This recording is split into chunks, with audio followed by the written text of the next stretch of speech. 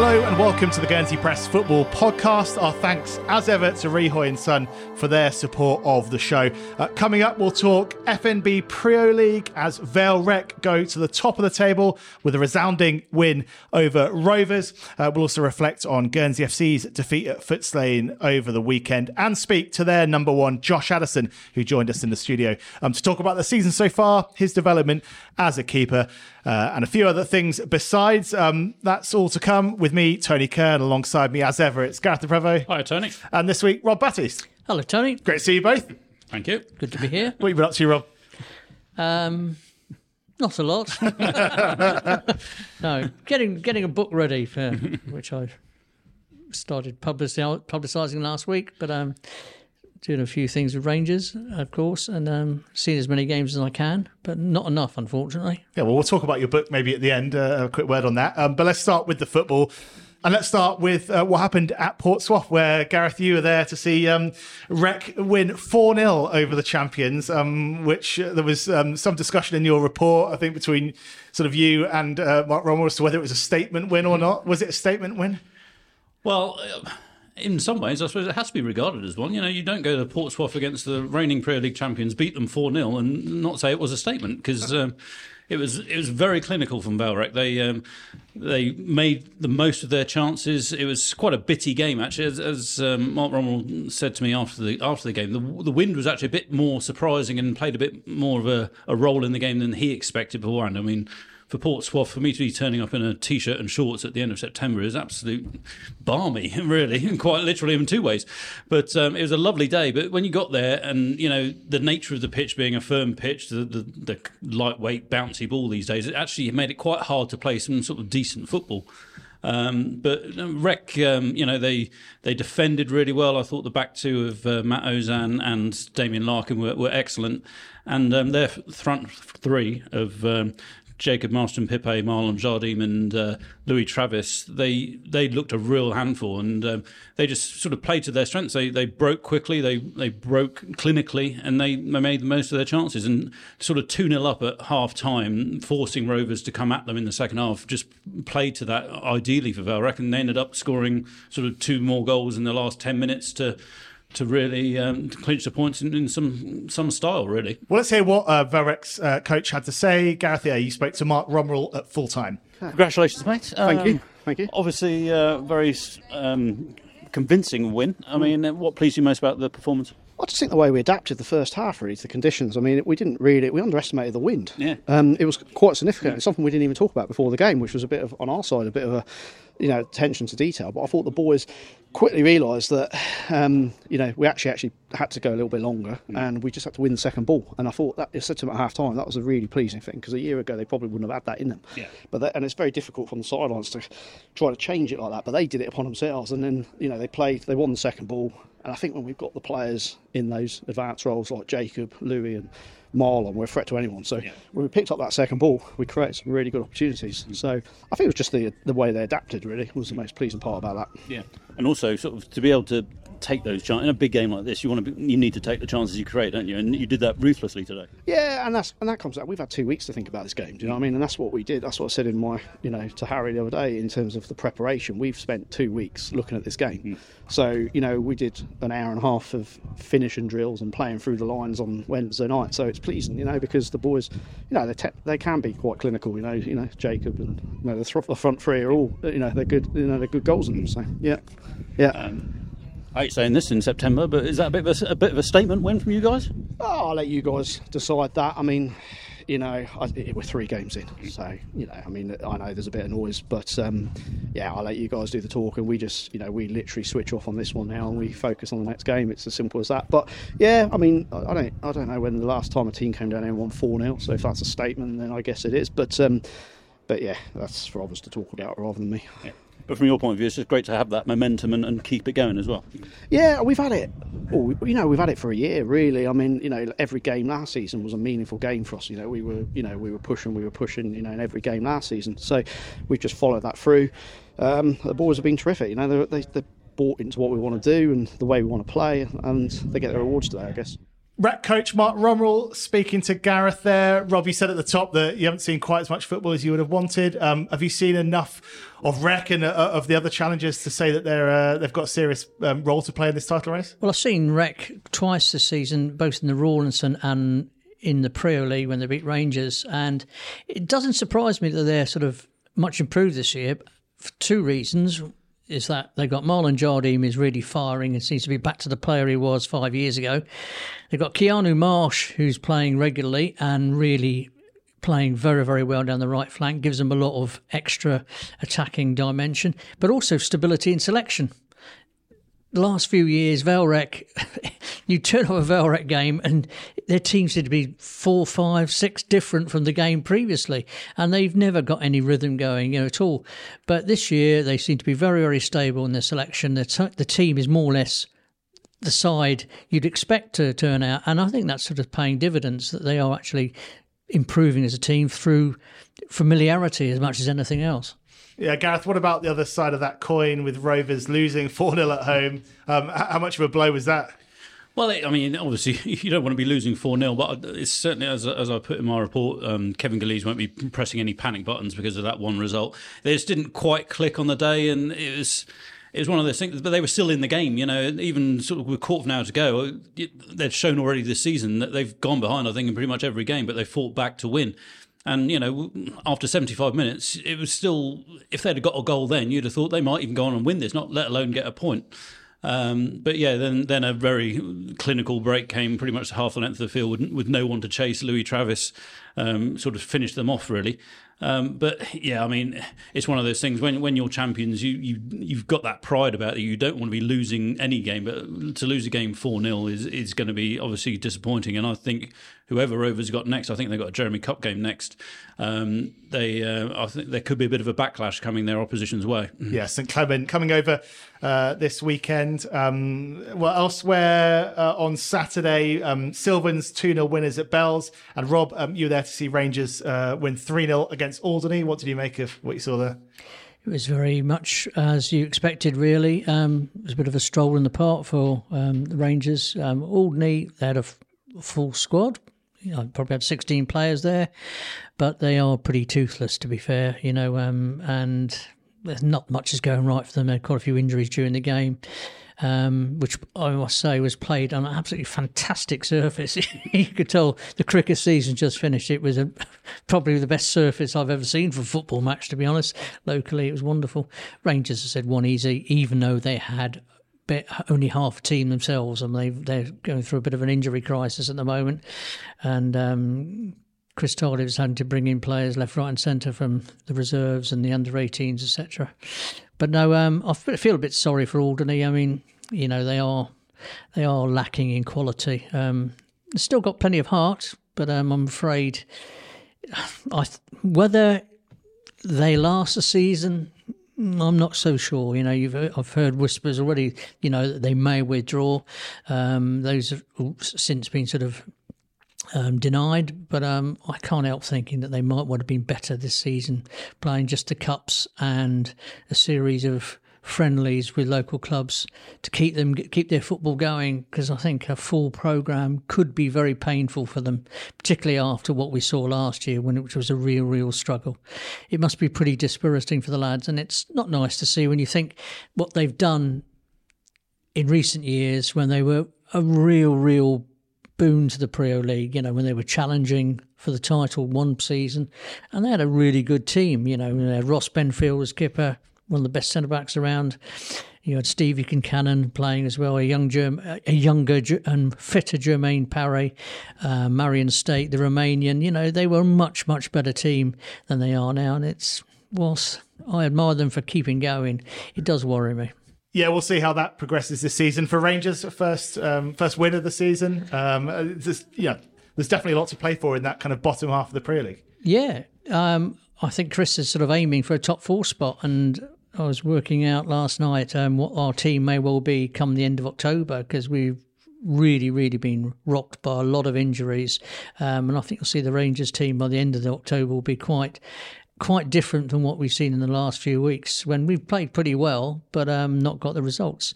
But I've said it'd be nice not to play North all the time. We've played them already twice this season in various cups, and in the next week we've got them in the Guernsey FA Cup and in the league.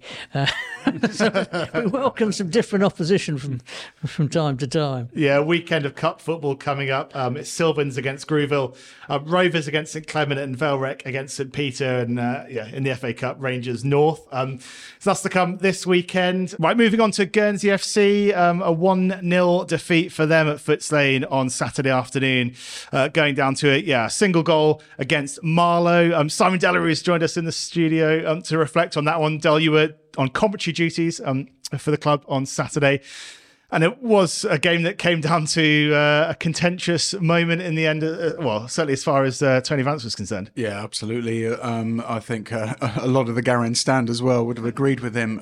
There was quite a lot of booing for the ref on various occasions on this particular match. Gary Cayley, the referee, apparently not seeing a foul on Joe Alvarez for the crucial incident, Tony Vance was telling me, and also that it was offside, so Tony was claiming. And I think, a lot of the people in the stand thought so too. It was fairly marginal. It wasn't sort of an absolutely blatant one as far as I could see, but Tony saying that he'd seen the footage and was convinced that it was indeed offside. And because that was the only goal of the game, it doesn't matter that it was a fine finish at the end of it as far as the Guernsey fans were concerned. They saw Harper putting it in the back of the net, and Guernsey did have time to claw it back from there, and they huffed and puffed. They did create a few chances actually, but ultimately it was another defeat which pushes them down into the relegation zone. And, it's 3 points now from 6 matches. And so you might expect that with that situation and the frustration of the officiating, that Vance would have been particularly disappointed. But actually, he was taking a lot of positives from the performance and from Guernsey living with one of the better teams in the division, he felt. And he's of the view that things are looking up. Yeah, well, they were without quite a few players, weren't they? They chucked Ross Allen on right at the death. He's just got back from a few weeks away. Kesman wasn't there. Charlton Govan was serving out the last game of his suspension. A couple of other absentees as well, Dodd and Dodds. So, all in all, some significant players not involved there. So actually to keep them kind of in the game for so long was a pretty good effort against Marlow. I think in terms of the decision, I was filming, getting some shots from firstly behind the goal that we were attacking in the first half, and then between the two dugouts in the second half. And it's the classic case of the visiting manager and assistant coach moaning at literally every single decision during the game, except for the one that was given in their favour for them to score the goal. So yeah, but then again, for the sake of balance, Tony admitted himself that there could have been a penalty for Marlow as well, and was also accepting of the fact that Guernsey had opportunities, and had they taken some of them, it could have been very different. So, it was a game of two halves in a way. In the first half, Marlow wasted quite a few opportunities. They kept robbing Guernsey of the ball when they were trying to play out from the back. They were pressing very well, but they kept just kicking it straight at Josh Addison, although he did make a couple of great saves as well. And then in the second half, Guernsey came much more into it, and I was quite optimistic that Guernsey were going to see that home, but in the end, it wasn't them finding the winner; it was the visitors. Yeah, there was one moment where the ball was squared to Keen Domal in the box, and I was convinced he was just going to strike it home, and it was a last sort of ditch interception, kind of. The Marlow defender just getting something on it to turn it around the corner of the post. So, a disappointing afternoon. Couple of away trips to come next for GFC. They go to Thatcham Town and then to Chipstead on Saturday and the following Tuesday, and then back at home against Ashford Town on Saturday the 14th. So we'll see how they go in those away games, and we'll see them back at home soil in a couple of weeks. Cheers, Del. Coming up next, we'll hear from Josh Addison about Saturday's game, and also about I suppose his career to date so far. Yeah, indeed, and his man of the match performance on Saturday. Josh, welcome to the pod. Thanks for coming in. Thank you for the invite. Really good to see you. Shame we couldn't be reflecting on a on a win or even a point for GFC on Saturday, but we've just been talking about it. Bit of a frustrating one, I guess, in the end to concede what was a fairly controversial goal. But yeah, how did you guys feel in the dressing room after that one? A bit deflated. I don't think we played badly. I think we kept them at bay a lot of the time. Like I said before, they didn't have many shots on goal. We prevented a lot, but we didn't really trouble their keeper. I think a draw probably was a fair result, but I mean, we had a few missing and they're a top team. So, I mean, 1-0 isn't awful. Obviously, it's no points, but there's plenty of positive to build on. Yeah, good to hear. And you were quite busy, maybe not with any kind of spectacular saves to make, but sort of you spent a lot of time on the floor in the box, diving at people's feet and stuff, and it was enough to earn man of the match. Obviously, you had to pick out one from the back of the net. It was a pretty fantastic finish that I don't suppose many keepers would have got close to. But in terms of your own performance on the day, did you feel like you carried out your duties well? Yeah, I think so. We've been working all week with Geordie in training because he'd been doing a bit of analysis about them and how they play. So I think we'd literally been working on everything that happened in the game. We'd already worked on it, so it just sort of fell into place, really. Yeah, in terms of this season so far, Josh, GFC now unfortunately sort of sit 19th, I think, in the table. But from what the performances I've seen, I wasn't there on this weekend, just gone, but performances I've seen, we've certainly got nothing to fear in this league, have we? We seem to be pretty much a match for everyone we play. It's just a case of getting that extra couple of % here and there to get that result that we need. Yeah, I think we're in obviously a different situation to the other teams. They're always going to be available because I think majority of the teams in our league are being paid. It's a part-time job for them. It's just more income. I mean, it's not obviously how expensive Guernsey FC is to run. I don't think it's viable for obviously us to get paid what they get paid. So having that commitment that's where we sort of lack, maybe. Just having that consistent 11 every week like they do.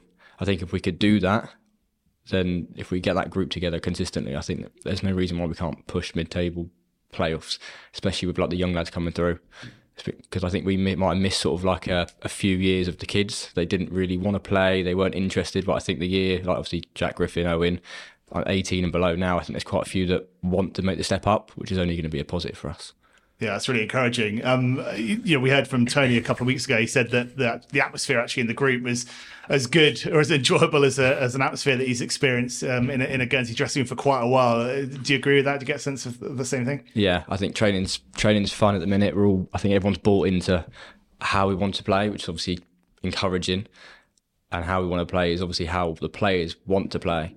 So it just makes it more enjoyable for us to turn up on a Tuesday night, Thursday night, do the sessions, and obviously get ready for Saturday and the games. Yeah, because there was some chat ahead of the season that GFC were going to try and play a bit more of a possession game this year, and certainly that first match at Footsday in the victory, it kind of sort of played out exactly that way. For you as a keeper who's kind of pretty good with your feet, that must be exactly the sort of style that you want to fit into, right? Yeah, of course. I enjoy having the ball. It's just the way I think it's the way everyone wants to play football. No one really wants to pump it long, and then it works for non-league. You see teams do it against us a lot of the time because they just don't have the players to do it. They're just bullies, a lot of them. But it works. But we're not as big as them. We've got, obviously with Muzz now in the team, we've got more of a target, but we don't want to. Last resort, we can do that 90th minute chasing the game. But I think everyone wants to play out from the back because it's just. It's technically it's a lot better game. It's nice to watch. If I want to go and pay to watch a game of football, I'd rather watch that. Yeah, it's a few would agree, I think. You mentioned sort of like the physicality, I suppose, of the opponents you play against. When we look at Guernsey FC and what it offers local players, we generally sort of think of outfielders. It's like it is that more physical game. It's perhaps a bit better standard and whatever than you get in the Prio. But from a goalkeeping point of view, do you notice a step up as well from what you have to do, sort of game to game, compared to domestic football? I think certain teams, like I said, obviously some play a lot of long ball stuff. And obviously that wasn't my strong point coming into probably a couple of years ago. We worked on it a lot last season.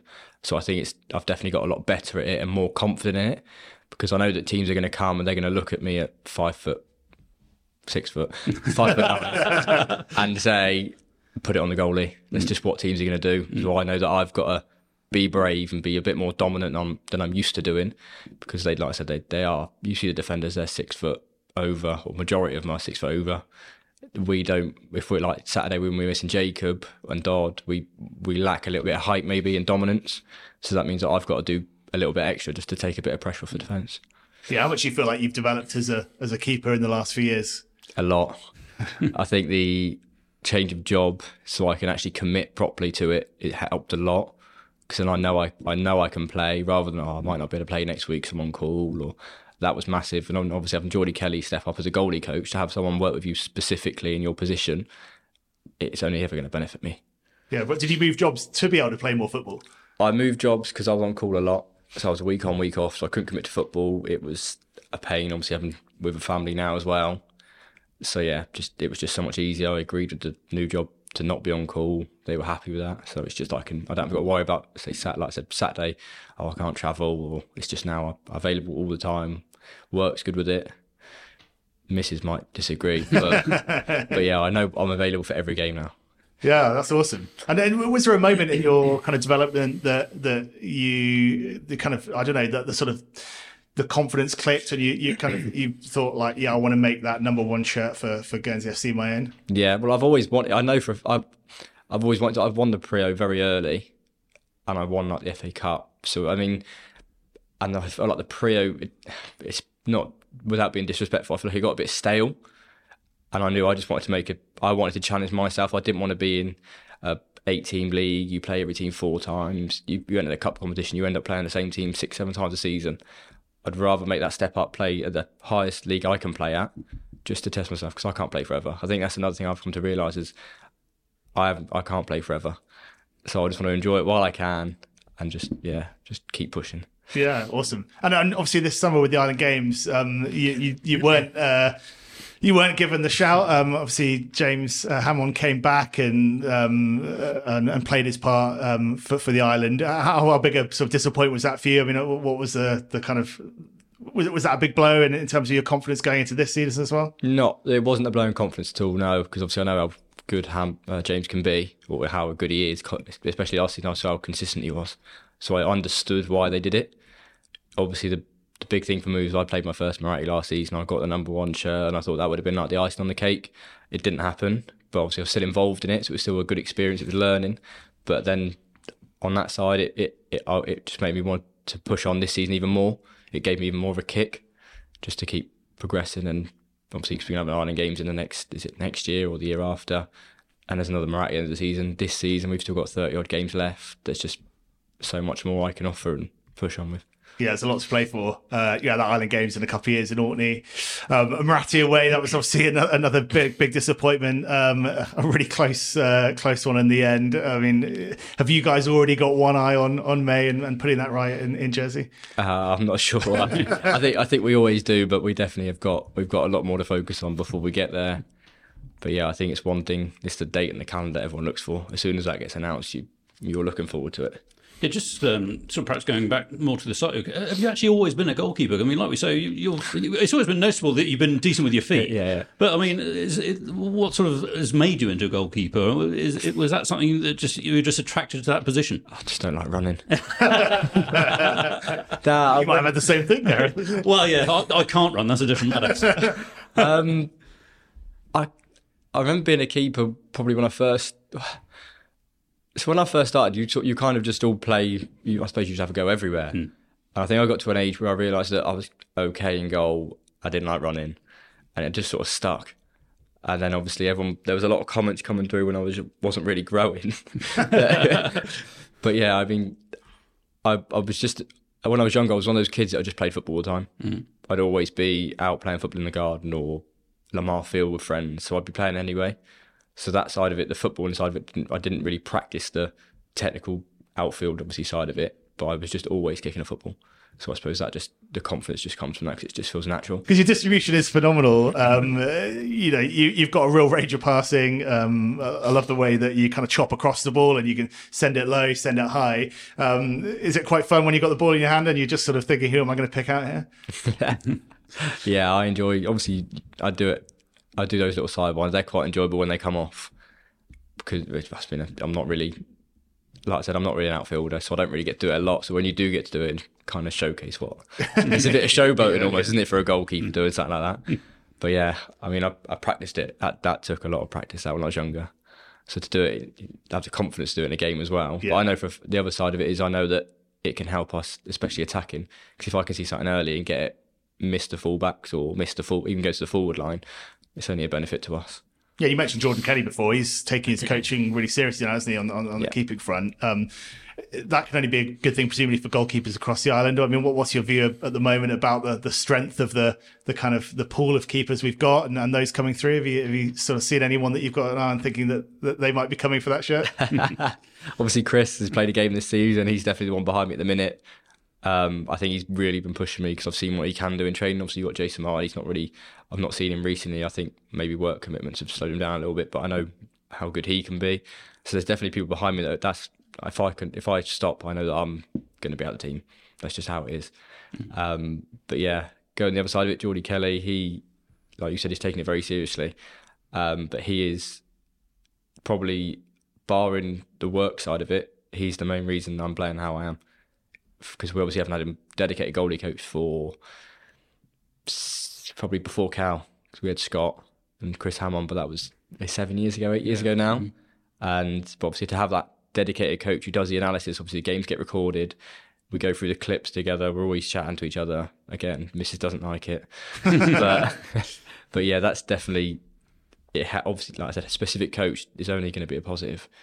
Because we might do a little bit in training with the outfielders, like before Geordie started doing this, but there was no really, obviously it's a different position. It's almost like a sport in a sport. So you can't get the benefit from doing the outfielder stuff without that dedicated side coach as well. But yeah, it's definitely, like I said, that's the only reason I'm playing as well as I am, is because I have that support as well from behind. Yeah, because for a keeper, I suppose, it's like that thing where you've got a lot of time where you're kind of probably in your own thoughts watching the game, and then when you are called into action, it's like almost pure instinct and split-second decisions. How much are you thinking about the stuff that you've worked on in training, in the 90 minutes? Geordie tells me not to think. It's Geordie's biggest thing for me. He always says, "Don't think, just do." I've got a habit of overthinking things. But yeah, like you said, like this week with the Marlow, he said we went through how they play. They did exactly that. We'd worked on it, so it all just fell into place. So it just makes my life a lot easier.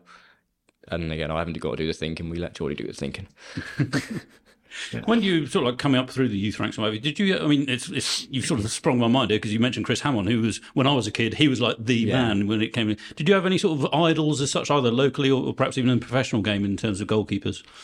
I didn't really watch the game locally when I was younger. I don't think, not that I remember. I mean, I probably went to games, but no one really stuck out. But I'm an Arsenal fan, so David Seaman when I was growing up, I think was massive. Obviously, Peter Schmeichel was just ridiculous. Wasn't he? He was just a unit, and he was just such a he sort of changed the game as well. Yeah, of course. And then obviously you see people out like Addison. I really like Addison because of the way he plays. But yeah, I can't think of anyone locally really that I ever watched because I didn't really spend that much time watching. I was always playing it. Like I said, I was always at the park. I'd rather play it than watch it. Don't blame me. And just going back to the season ahead of us, you've got 2 away trips coming up now. Have you spoken about already about those games and kind of what you want to get out of them? Not really. I assume those conversations will probably be tomorrow night at training. Yeah. But on the back of last season, obviously we played Thatcham first game of the season. It was 0-0, so I hope they'll probably be mid-table. We should be nearing them. So I can't. It's a winnable game, but again, availability on players might play a part. But yeah, I think we'll look at these 2 games as games that we definitely can win. And I think once we get the first win, or I say second win, and then this little bad run we're on, I think then we can push on again and start building properly. Yeah, brilliant. And just in terms of the away games, obviously it's going away for Guernsey footballers is the novelty is worn off, I'd imagine now. How do you keep things kind of interesting on the road? I mean, is there still the sort of buzz around when you get on the plane and go to an away day? Well, it depends what plane you're on. Yeah. If you're on the red eye, not really. Yeah. I think everyone enjoys it. They have to enjoy it because if you don't enjoy it, you can't do it because it's such a long day. Yeah. But I'm a bit bored. I just tend to sleep. It gets me through the day, that. Yeah, I don't blame you. Well, best of luck with those games. Best of luck with the rest of the season. Thanks very much. Yeah, thanks for coming in for a chat, and we'll see you soon. Perfect. Thank you. Josh Addison speaking to me and Gareth there. Yeah, great to see him enjoying his football and doing well as well. Let's just touch on a few of the other things from the weekend. Gareth, it was the start of the WSL season. Maya Letitia was in action for Manchester United women, and they came from behind to bag a victory on the opening day. Yeah, they were at Villa Park playing against Aston Villa, and Villa took the lead actually in about the 76th minute, I think, and United got a very quick equaliser and then went on the attack to find a winner, which they eventually got in the 93rd minute. And by all accounts, I didn't see the whole game. I only saw sort of bits of it intermingled with Ryder Cup footage. And they thoroughly deserved their win. But it looks like it's going to be a very competitive competition this year. And United they're trying to push on from their second place from last season. They've had quite a few changes in their squad. They've had a big turnover of players.